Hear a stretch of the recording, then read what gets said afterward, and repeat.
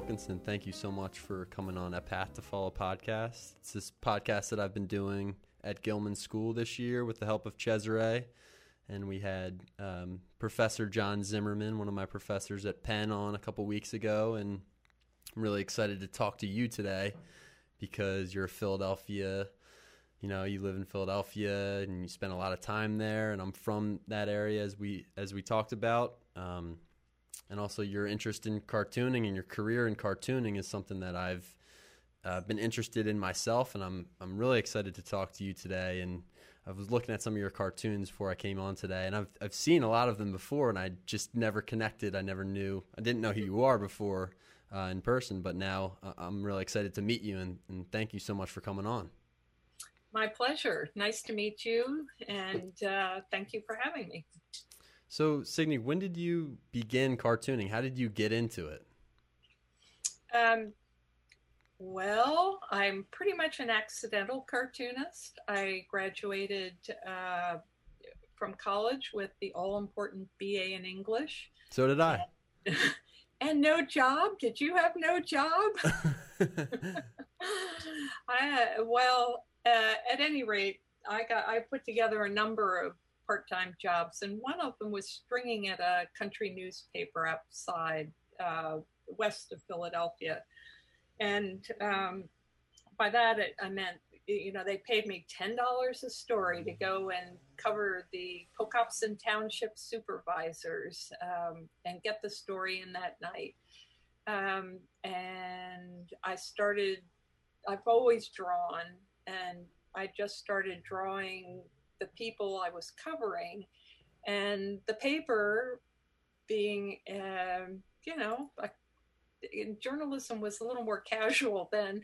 They just started running some of the drawings in a Friday roundup where the reporters would put tidbits in that never made it into stories, funny stories, observations, things they'd seen around town. And I did these little drawings, and the drawings just kept getting bigger. And then I started drawing on political issues in the area. And one thing led to another. I really found that cartooning combined my interest in art, my interest in politics, and my lack of interest in spelling. So it was a perfect form for me.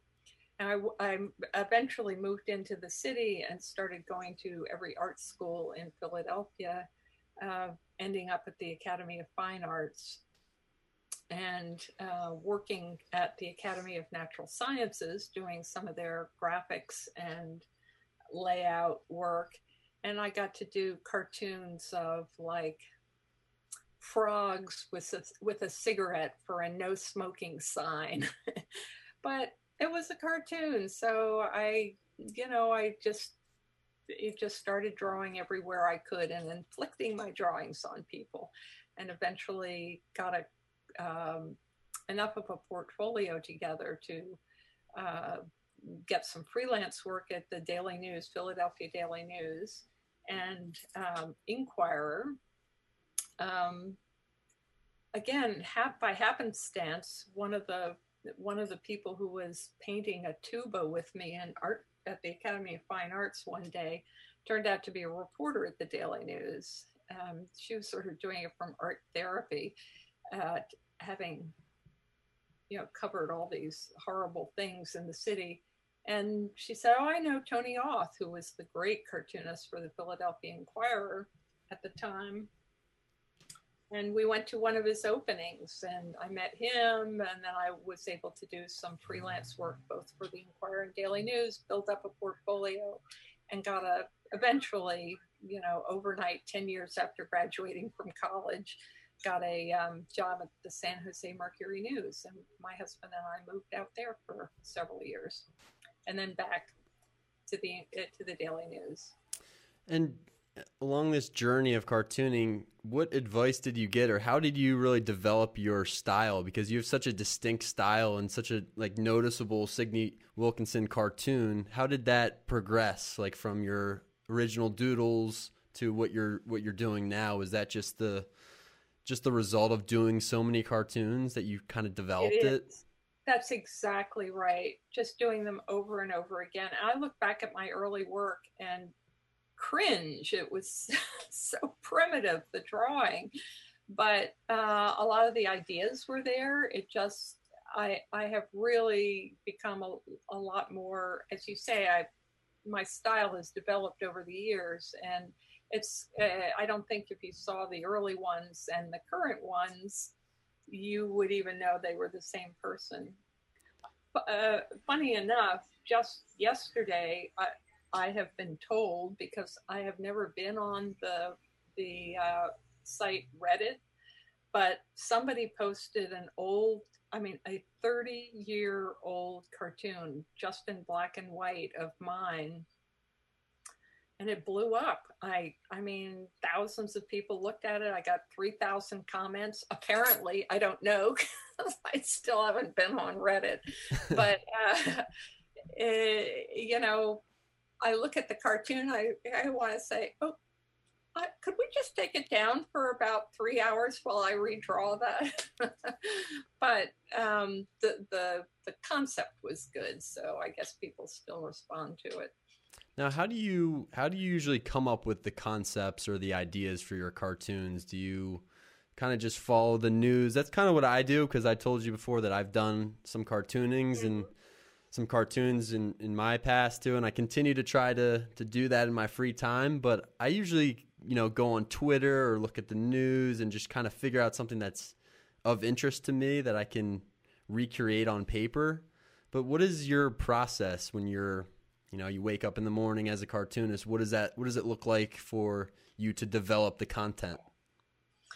Well, I don't know how, when you look through those things, when you're sort of wanting to do a cartoon, what are you looking for, Jake?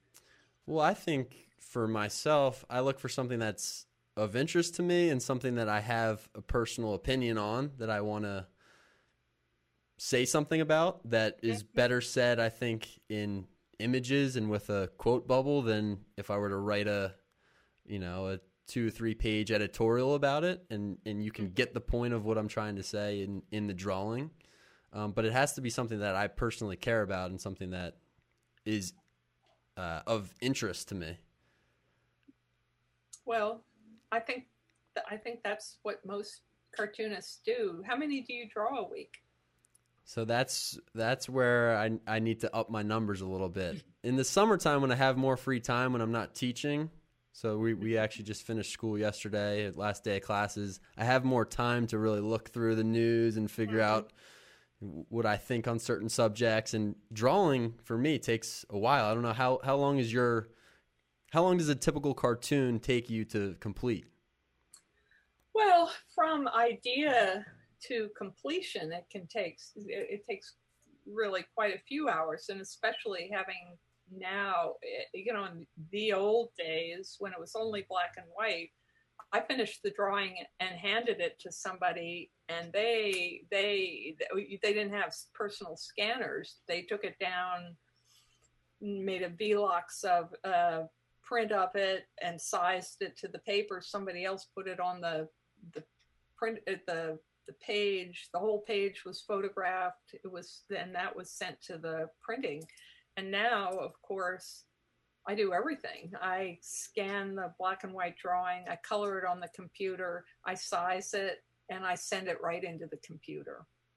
I mean, into when I was working, I retired from the newspaper a few months ago, but there was like a series of steps you went through, but it basically went right into the printing section and the online section, like magic. There was nothing between me and the printing press. There used to be like 15 people between us. So it without having now that I'm not working at the paper, I just complete the cartoon and send it to my syndicate, the Washington Post Writers Group, and they send it out to papers around the country, and then those papers put it into their own systems. Does any? But Yeah, go ahead. well, any rate, it depends on what it's a lot easier now. Um, I just really do them and send them to the syndicate so I can be done, in by 1 in the afternoon or 2 in the afternoon or longer if something's gone wrong. And what? Let me just see if I can find something to show you. Um, the way I get started is reading the paper in the morning, and I read. I get 3 papers delivered to my house, and then read it. I have 2 more, the Post and the Times online. But what I like about a newspaper is it slows me down. The reading of it, you read more of an article and you read it more carefully. And what I find is that good writing, good, vivid writing, tends to use good, vivid images, or they spur good images Mm-hmm. for me. So the second reason I like a newspaper is that they have pages with white space with great big ads. So I can just start right away drawing my idea so I don't forget it. This is a cartoon I haven't done, and it's about Philadelphia, so I won't bother describing it. But I would say 4 out of 5 of my cartoons start this way. And so by the time I've finished reading the papers, and I'm a really slow reader, I have an idea and a sketch. And then from there, I go to the drawing board right behind me and start drawing. And what is the drawing board? What is that? Oh, that's where you just sit down and pencil or pen and paper and just begin? Yeah. Yep. It's got a light box underneath it. So I can put, I wouldn't put this, but just say this was my sketch. I can put it on, and this was my final sketch. I can put it on the light table, put a piece of paper over it, and then turn on the light and use this as my under sketch without having to sketch on the paper. Do you ever have to look at do you have to pull up on your computer anything to look at so that you can draw, or is it all from memory? Is it all from your mind that you're producing these images? No, I in the old days, Granny here is going to tell you that the newspapers had what they called morgues, which were photo files of everything. So they would, if you needed to draw City Hall, they would have City Hall West Side, City Hall East Side, the tower on City Hall, William Penn on the top of the tower in Philadelphia, Congress, the north side of Congress, the south, the portico, inside Congress, the steps of Congress. You could get almost anything you wanted in a black and white photo and use that as reference, but you'd have to go downstairs and ask for it. And before I worked for the papers, I would go to the Free Library of Philadelphia, and they had an entire room like that. So I remember having to draw something with a locomotive. Well, I couldn't draw a locomotive from my brain. I don't know what one looks like. And if you don't have a reference, the drawing looks weak. It screams, you didn't know what a locomotive looks like. Why did you bother? Mm-hmm. So, and if you look at some of the really terrific cartoonists, Jeff McNally, for example, who was just brilliant in the 60s or the 70s and 80s and died unfortunately quite young, did beautiful drawings of cars and airplanes, everything. You knew he'd looked at it because all the little details, where the wheels went, where the cab went on top of the wheels. it just grounds it, even though you're doing a caricature of a locomotive.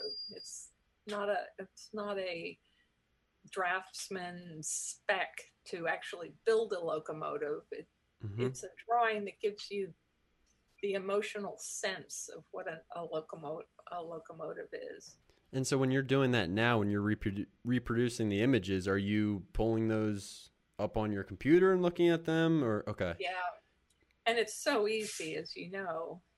Put in locomotive, you get hundreds of looks, Hmm. and then you can find the one that's best for you. There's really no excuse for not looking things up. And I mean, you can look up everything. Not and certainly if you're drawing a caricature, it really helps to have a number of photos from different angles of the person you want to draw. So what materials do you use? Like, how did your use of the materials for your cartoons progress? Right, from you probably started with a pen or a pencil, but now what types of utensils do you use to produce your cartoons? Well, for a long time, I was drawing with a rapidograph, which is and not a flexible point. So it gave a very um, even line, although you have different width points so that you could vary if you needed to. And I liked that for what my style was because I wanted it a fairly graphic style, not, I wasn't Ralph Steadman. Um, but then I got recently, um, essentially, it's a fountain pen that has a cartridge. It's a Pilot pen. It's really expensive. It's up like $150 or something. So I don't, I treat it with care. And actually, I lost one when I went to get a vaccine. My second vaccine shot, I lost this pen, but I figured it was worth it for the vaccine. So you bring those around with you when you go places. You do little doodles as your. Not anymore. I don't do it. No, I use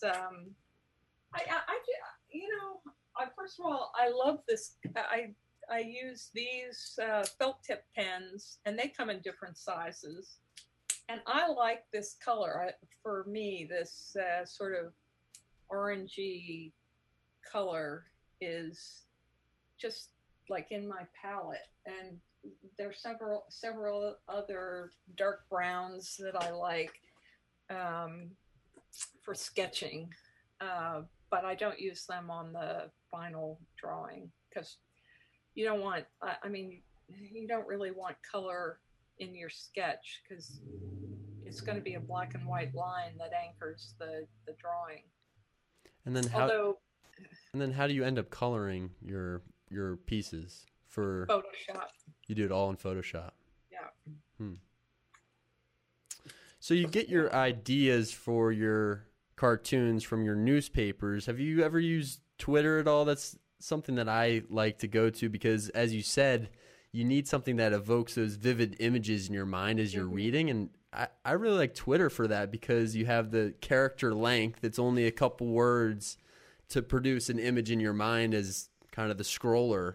I get a lot of ideas for cartoons on Twitter, but for you, it's mostly from sitting down reading the newspaper every morning. Well, I find Twitter both good and bad because people are so funny on Twitter and they will give a funny line. But I feel like if I turn that into a cartoon, I've stolen somebody else's line. Mm-hmm. And they're usually much better than what I come up with. But, so it's tempting. But I have to have something that's not exactly a joke already that somebody has come up with. So I find that a gray area in where to get an idea because, as I said, I'd love to steal some of those really good ideas you see in the morning. People get up mad. or kind of memes have a lot of ideas in them that you could easily play off of, but your ideas are all original, and they just kind of come up in your mind as you're reading the newspapers. Yeah, and as I said, good vivid writing. What newspapers do you read? Well, I have both the Inquirer and the Daily News delivered, and the Wall Street Journal. And then I used to get the Times too, but it just went over $1,000 for a year's subscription. And so I only get that online now. And I get the Washington Post, which I like because for a number of reasons, but my friend Ann Telness is the cartoonist there, and she's such a genius. I love seeing her work, which is in the online version only, and so I like to keep up with her and other. They do occasionally use other cartoonists. Oh, and they have a new guy, Michael D'Adder, is contributing to their paper. So how did you, Signe, find material for your cartoons originally? How did you find out what you were most interested in politically? Was it kind of just through reading the news and following world events that you started to formulate your own political opinions, or how did that process of your content really begin? Well, there are two different ways. First of all, I grew up in the very late 60s and 70s when there was all the anti-war things. I was in high school when Martin Luther King and Bobby Kennedy were shot. I remember when JFK was shot, when our history professor came in. I remember them running down the halls and coming in and whispering to the teacher, and then it coming over the loudspeaker, and everybody just sat horrified. And it wasn't until many years later I saw the fantastic Bill Malden cartoon about it, and he heard the news. It came in the morning, and I've heard him talk about it. He said he just went out desolate, and he was in Washington and was walking around, and he came to the Washington Monument and the Lincoln Memorial, and looking at that beautiful statue of Lincoln in the chair. And the cartoon he did was of that statue with Lincoln's head in his hands, just covered and weeping. Well, he didn't have tears. He didn't need tears. That would have been over the top. He just had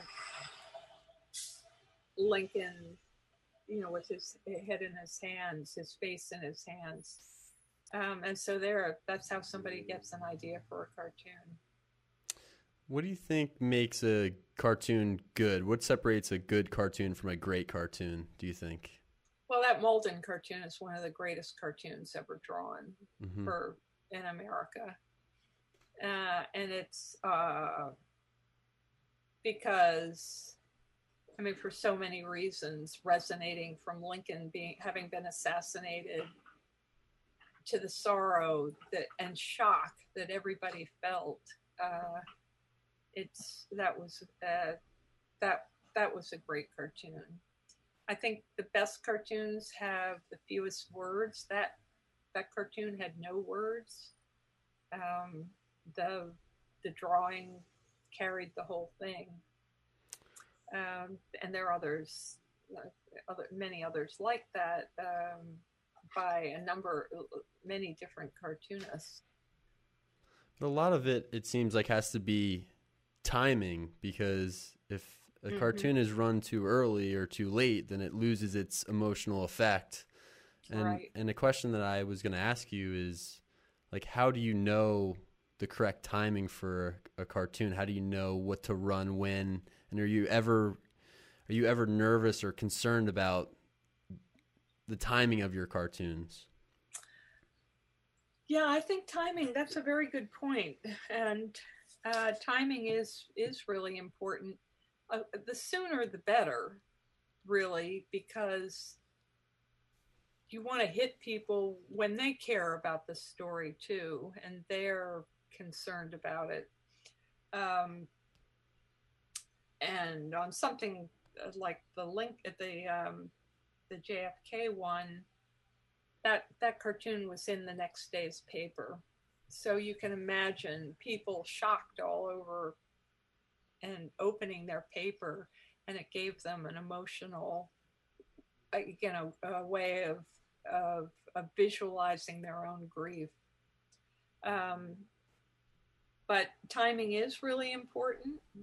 Uh, the one time I didn't run a cartoon that I had drawn was on Black Lives. It was about race and about police and Black kids, um, and it was a two-part cartoon where the mom is saying goodbye to the kid, and I can't. Well, oh, the kid is putting on a Ku Klux. There's a Black child or a young man putting on a Ku Klux Klan hood, and she said the mom's saying, "Well, what are you doing?" And the second panel is he's walking down the street. I want to, essentially, I don't want to be hassled by the cops. And so I drew it, and it was a good drawing, and I liked it. But in the afternoon, the news came that an African American cop who had been shot and killed, the policeman, his widow was raising the issue. I think it was with the district attorney. I'm not sure exactly. It was coming to court, and she was at court, and she was just, distraught and beyond belief. Obviously, it was her husband who had died, and I just that cartoon would have fallen. It wouldn't have just fallen flat. I mean, it would have insulted people on all sorts of different ways, because this policeman had lost his life, and he was an African American, and to say that, oh, he would have been a Ku Klux Klaner was just, that wouldn't have gone. So we didn't run it. How quickly do you have to make decisions like that as to run a cartoon or not? Do you constantly have to follow the news on it, really an hourly basis, right, to decide what is going on in the world and whether we should go through with this or not, if it's going to offend too many people, or if it's going to be the wrong note to strike at the moment? Well, most of the time things like that don't happen. You have a longer runway, but fortunately we were able to catch it in time and substitute another cartoon, not my cartoon, just a syndicated cartoon.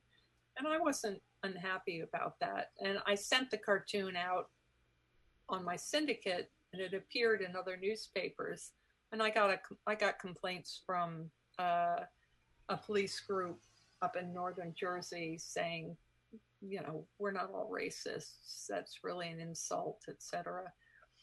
But do you get complaints often for things that you draw? Because that's really the job of the cartoonist, is to strike a nerve, almost like comedians do in some ways, right? Do you get complaints about the work that you do, and how do you take complaints from other people? Because to a large degree, it's what you do. It's your job to press on the truth, and I'm sure people can file complaints or reach out to you on every cartoon that you do. So how, as a cartoonist, do you handle issues like, not the one that we discussed, but everything, really? Well, not every cartoon gets complaints. When we used to have comments online on the newspaper, I could see, and people, and mostly it was liberal conservative, you've got your head in the sand or somewhere else dark, and you know um, typical libtard, most asinine thing I've ever seen. And that's just public discourse now. I mean, they disagree with the cartoon. It's not their political point of view. It's their right to complain about me the same way I have the right to draw it in the first place. So I was not bothered by those kinds of things at all. But occasionally it would get much more heated. I did one a long time ago on a candidate running for U.S. Senate in Pennsylvania, um, who started a whispering campaign about his opponent, who was a woman, and really doing well, looked like she might actually win. And he started his, I don't know if it was him, but his campaign um, said that she was anti-Semitic because somebody in her church of 1,000 people, they had a speaker from Palestine, or a Palestinian speaker, in a series of evening talks about the Middle East and what was going on. Well, they had people from various sides, but they did have a Palestinian. And they said because of that, and it was her church, she must be anti-Semitic. And I did a little time that we got tons of letters about the story. And I did just a little drawing of to go with the letters that were about various parts, different opinions on that. And it was just a little drawing of a man. Well, the candidate was Lynn Yackel. The woman running against him was on like a circus, like a little circus stool with diamonds on it. And she was like a little doggy on the stool. And a guy was, instead of holding a hoop for her to jump through, it was the Star of David that she had to jump through. That was it. There were no words. It was just a little drawing. Well, I was called feminism's own Goebbels. I was called every kind of, I was a Nazi and of various kinds. It was way out of bounds. You can't ever use the Star of David in a cartoon. That's just off the charts. It's anti-Semitic just by being in the cartoon. I really, the senator's son came in to complain. It was a big deal. And so 2 or 3 days later, we ran all those comments. We didn't have, this was before the internet, so you ran the letters that came in. And so they all, there were many letters calling me all sorts of names, and we ran them. So that's how we used to deal with it. But interestingly, I went back and looked, and on that same page of letters, maybe 3 months earlier, I had done a cartoon about Arabs shooting Israelis. And the drawing was an Arab-looking guy. I mean, you have to use some cues so people know what you're saying. He's pointing a rifle, and the viewfinder at the end of the rifle is the Star of David. So it was clear he was aiming for Jews. Well, that had run, as I said, 3 months earlier. We got 0 complaints. And it's because it was used in a way that Jews appreciated. It was against shooting Jewish people. Mm-hmm. So that it wasn't a problem. And that, to me, is an illustration of why people can't own images and can't tell you you cannot use them, because no one owns them. And if you can't use them at all, you can't use them for good either, or for other images. And that goes for the whole Muhammad thing. You can't draw Muhammad. Well, I drew one where Muhammad was happy and laughing with a bunch of other religious icons. Nobody complained about that. It went around the world many times. And, you know, if you, you know, just depends on the context. the context. Yeah. Has there ever been, well, that brings up the conversation about your book on free speech that you did recently, but I want to talk about that in a minute. But I have a question about, have you ever regretted a cartoon that you have run or have created, and maybe have learned more about the issue, or some other news had come out after that made you want to pull the cartoon, or regret having done it in the first place? Yeah, undoubtedly. I've done. I know I have, but not that many actually, and none that really stand out in my memory. If anybody who reads my cartoons is listening to this, I'm sure you will say, "Well, how about this one?" And you may well be right. But most of them, I stand by. How many do you produce every week? How many do you draw, like, on a daily or weekly basis? I used to draw 6 a week, and then I went down to 5 a week, and then I went down to 4 a week, and I retired at the end of last year, and now I'm drawing 3, not this month. This month I've taken off, but I draw 3 a week for my syndicate, the Washington Post Writers Group. And then I post them online now. That's my outlet. And how did this idea to work with John Zimmerman on the book about free speech and the history of free speech in the United States, how did that originate, and how did you get in touch with him? He's written a number of op-eds for our newspaper, so I knew his writing. And I just emailed him one day and said, could we have coffee to talk about this? He'd written one about free speech, and I really believe in it strongly, that you can't have these speech codes, and people have to be able to read what other people actually think without having it trimmed up to be acceptable. At any rate, we had coffee, and I said, how about let's doing a book together? And then he had something else going on. So it was about a year later. It was about this time last year that we really started. Well, it was a little earlier in the spring, but we got started on it. And then it was published just last month. And so it was your idea to write the book. You sought him out for him to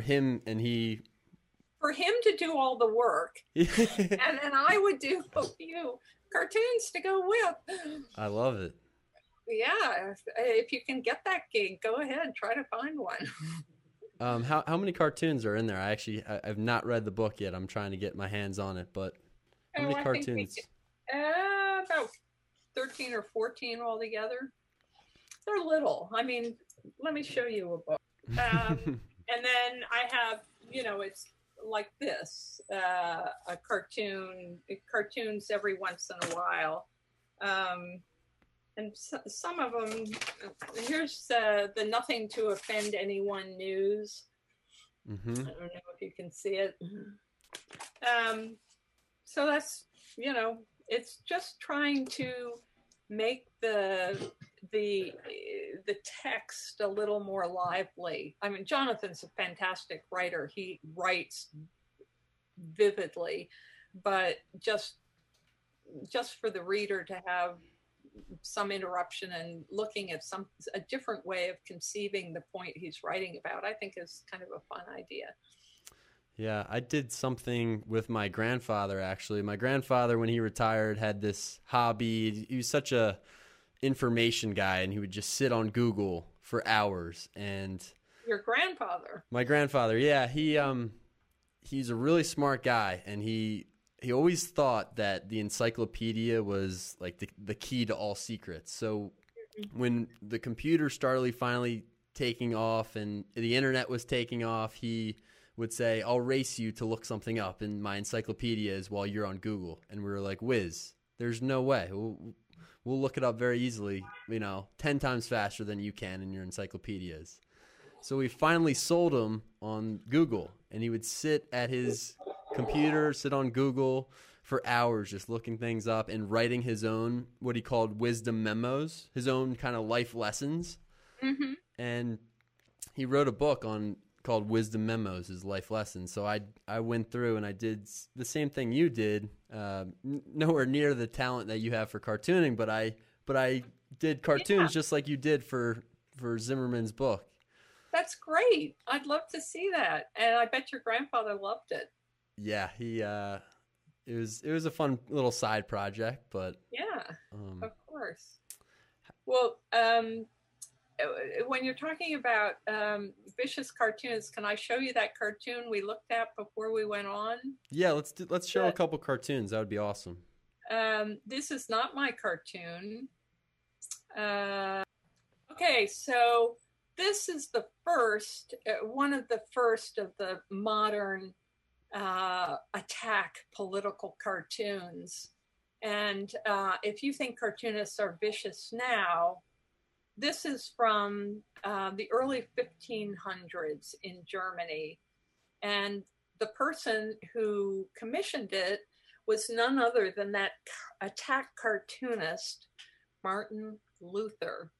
At the time, he was writing and fulminating against the church in Rome, saying that the Vatican, which they were building and with all the elaborate frescoes and buildings, etc., was an abomination to Christianity, and plus all the German citizens were being taxed. So it was many different things that he complained about. The formal church, it had corrupted Christianity and Catholicism as he knew it. I mean, he was a monk, a Catholic monk. At any rate, this is one of the cartoons that he commissioned. And on the left, you see two German peasants sticking out their tongues and pointing their bare backsides and farting in the face of the Pope. That cartoon would not run in a family newspaper in 2021. I'm pretty sure. Yet he's still Martin Luther. At any rate, he did a number of cartoons, and this isn't even the most vicious that he did. The Catholic Church figured it out and did some of their own against Luther as well. But it's just to say that people have been using imagery for all cartoon imagery to make all sorts of points, not just on Democrats and Republicans, but on religion, on all sorts of things. Fast forward from Martin Luther, this is Thomas Nast, who was himself a German immigrant in the mid-1800s in New York City. He was America's most famous cartoonist at the time and is still revered as one of probably the greatest ever. This is he railed against the millionaires then. They were only millionaires, the businessmen, the, the big industrialist, the money man of New York City. And this is an iconic image that is still used to represent fat, rich people, which shows you the problem that modern cartoonists have. Because look at this great outfit and this overweight guy and the diamond on his shirt or the jewel on his shirt, where now we get Zuckerberg with Gap t-shirts and skinny guy. I mean, you can't tell him from any kid at the mall. That's a disgrace what our millionaires dress like. It's very hard to distinguish them from the crowd. But at any rate, so this was Thomas Nast, but he didn't just do that. He was known. He was very much against slavery. Okay, so this is an engraving he did from South 3rd Street in Philadelphia, PA, by the way. At any rate, he did this engraving 2 weeks after the Emancipation Proclamation in 1865, I think. At any rate, on the left, you can see, and it's in support of the Emancipation Proclamation. So this is a different way of doing editorial art, because on the left, you can see the horrors of slavery, being sold and then being whipped and beaten. And on the right, you can see the promise of emancipation with people sending their children to school, the public school, like a white person would. And in the center, this beautiful depiction of Black family life. Abraham Lincoln there at the bottom called Thomas Nast his best recruiting sergeant.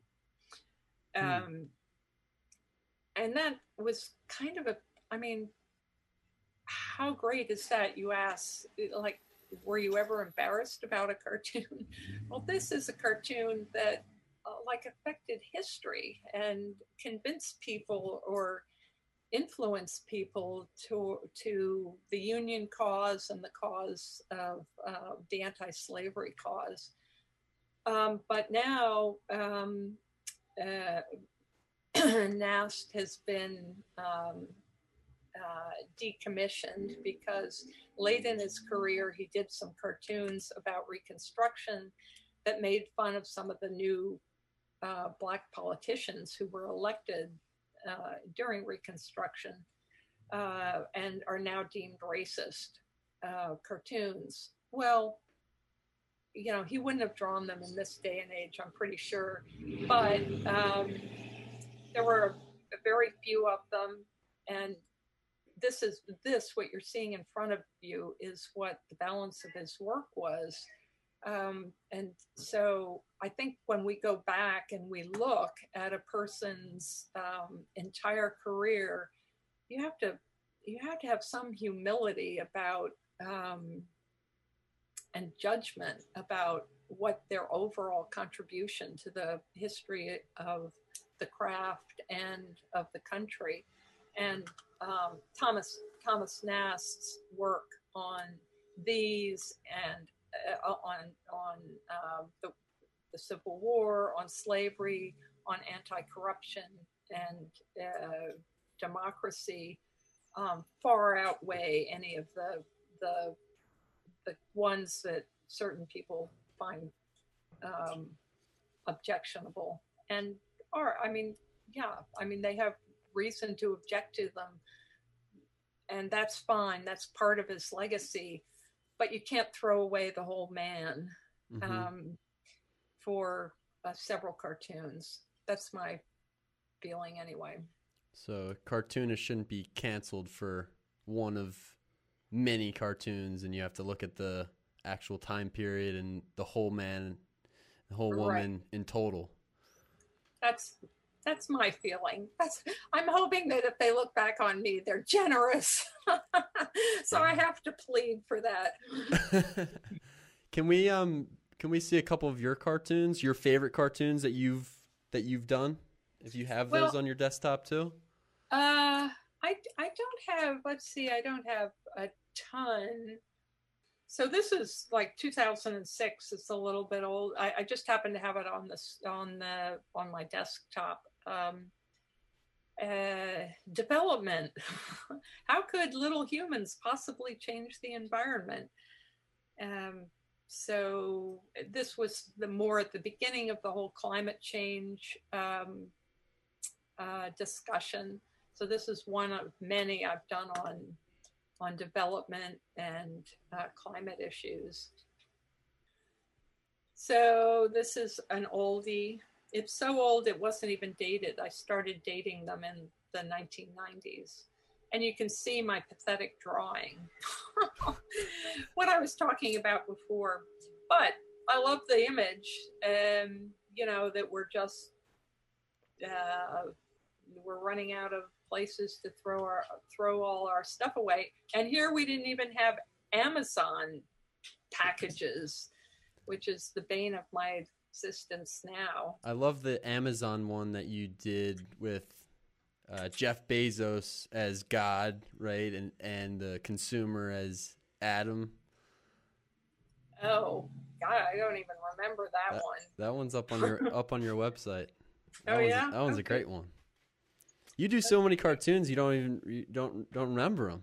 That's crazy. Well, it is true that when you say, okay, Jeff Bezos and Amazon, I've done several on him. I mean, I think he's great because he bought and saved the Washington Post, but he did it by selling us all this crap.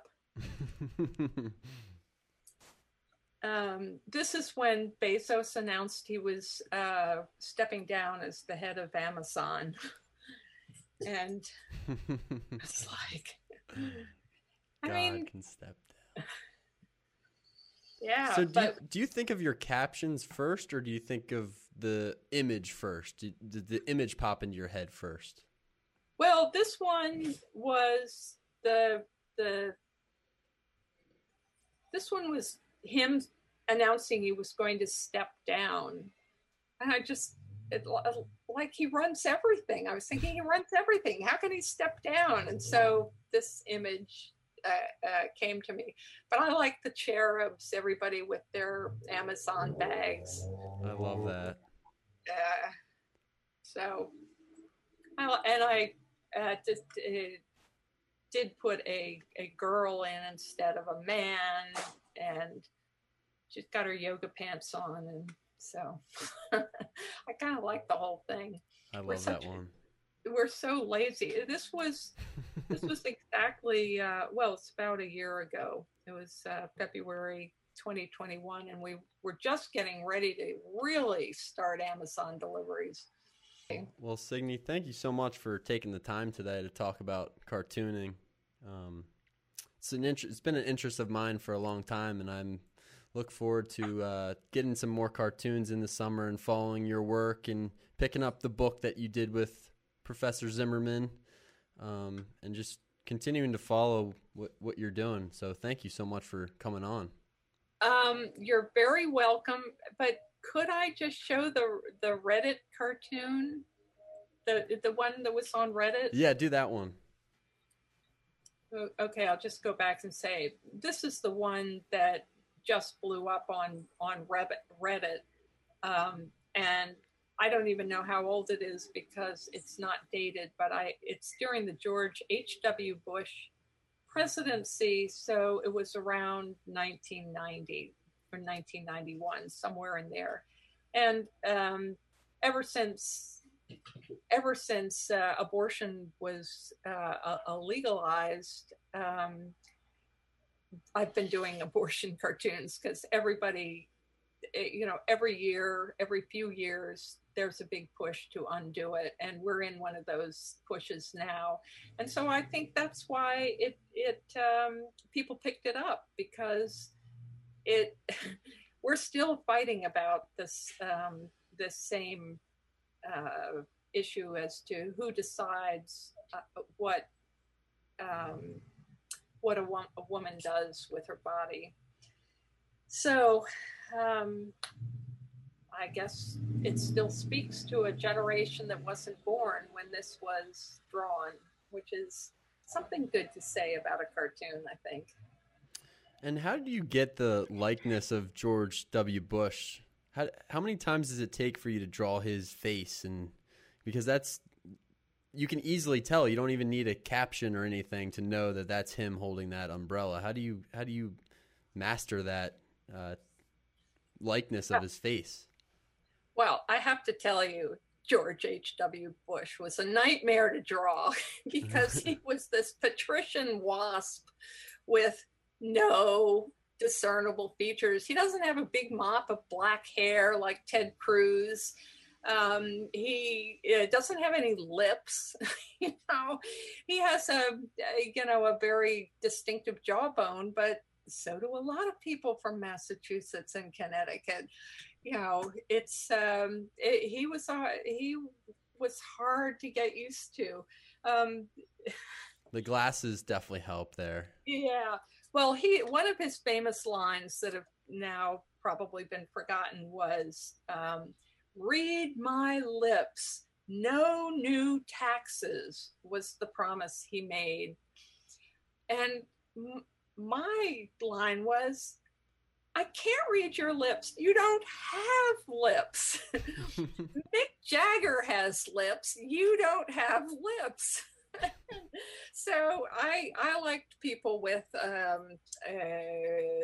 more facial extravagance than he had, but he was a very handsome man, as was his son, who was also a little difficult to draw, but you just keep at it, and then you get an image that you kind of stick with, and everybody knows that that's your take on George Bush 1 or George Bush 2. Then you get a Donald Trump in office, and it makes that too easy for you. Yeah, Donald Trump. We cartoonists actually need to thank the man. I love the cartoon of Trump with his hairdo, and then Kim Jong is like, "Where'd you get yours done?" That was hair. A good one. Well, you remember my cartoons better than I do, so I'm going to have to hire you to be my memory bank. Signe, thank you so much for coming on today. It's been a lot of fun. Jake, when you're in Philadelphia, come by. I absolutely will.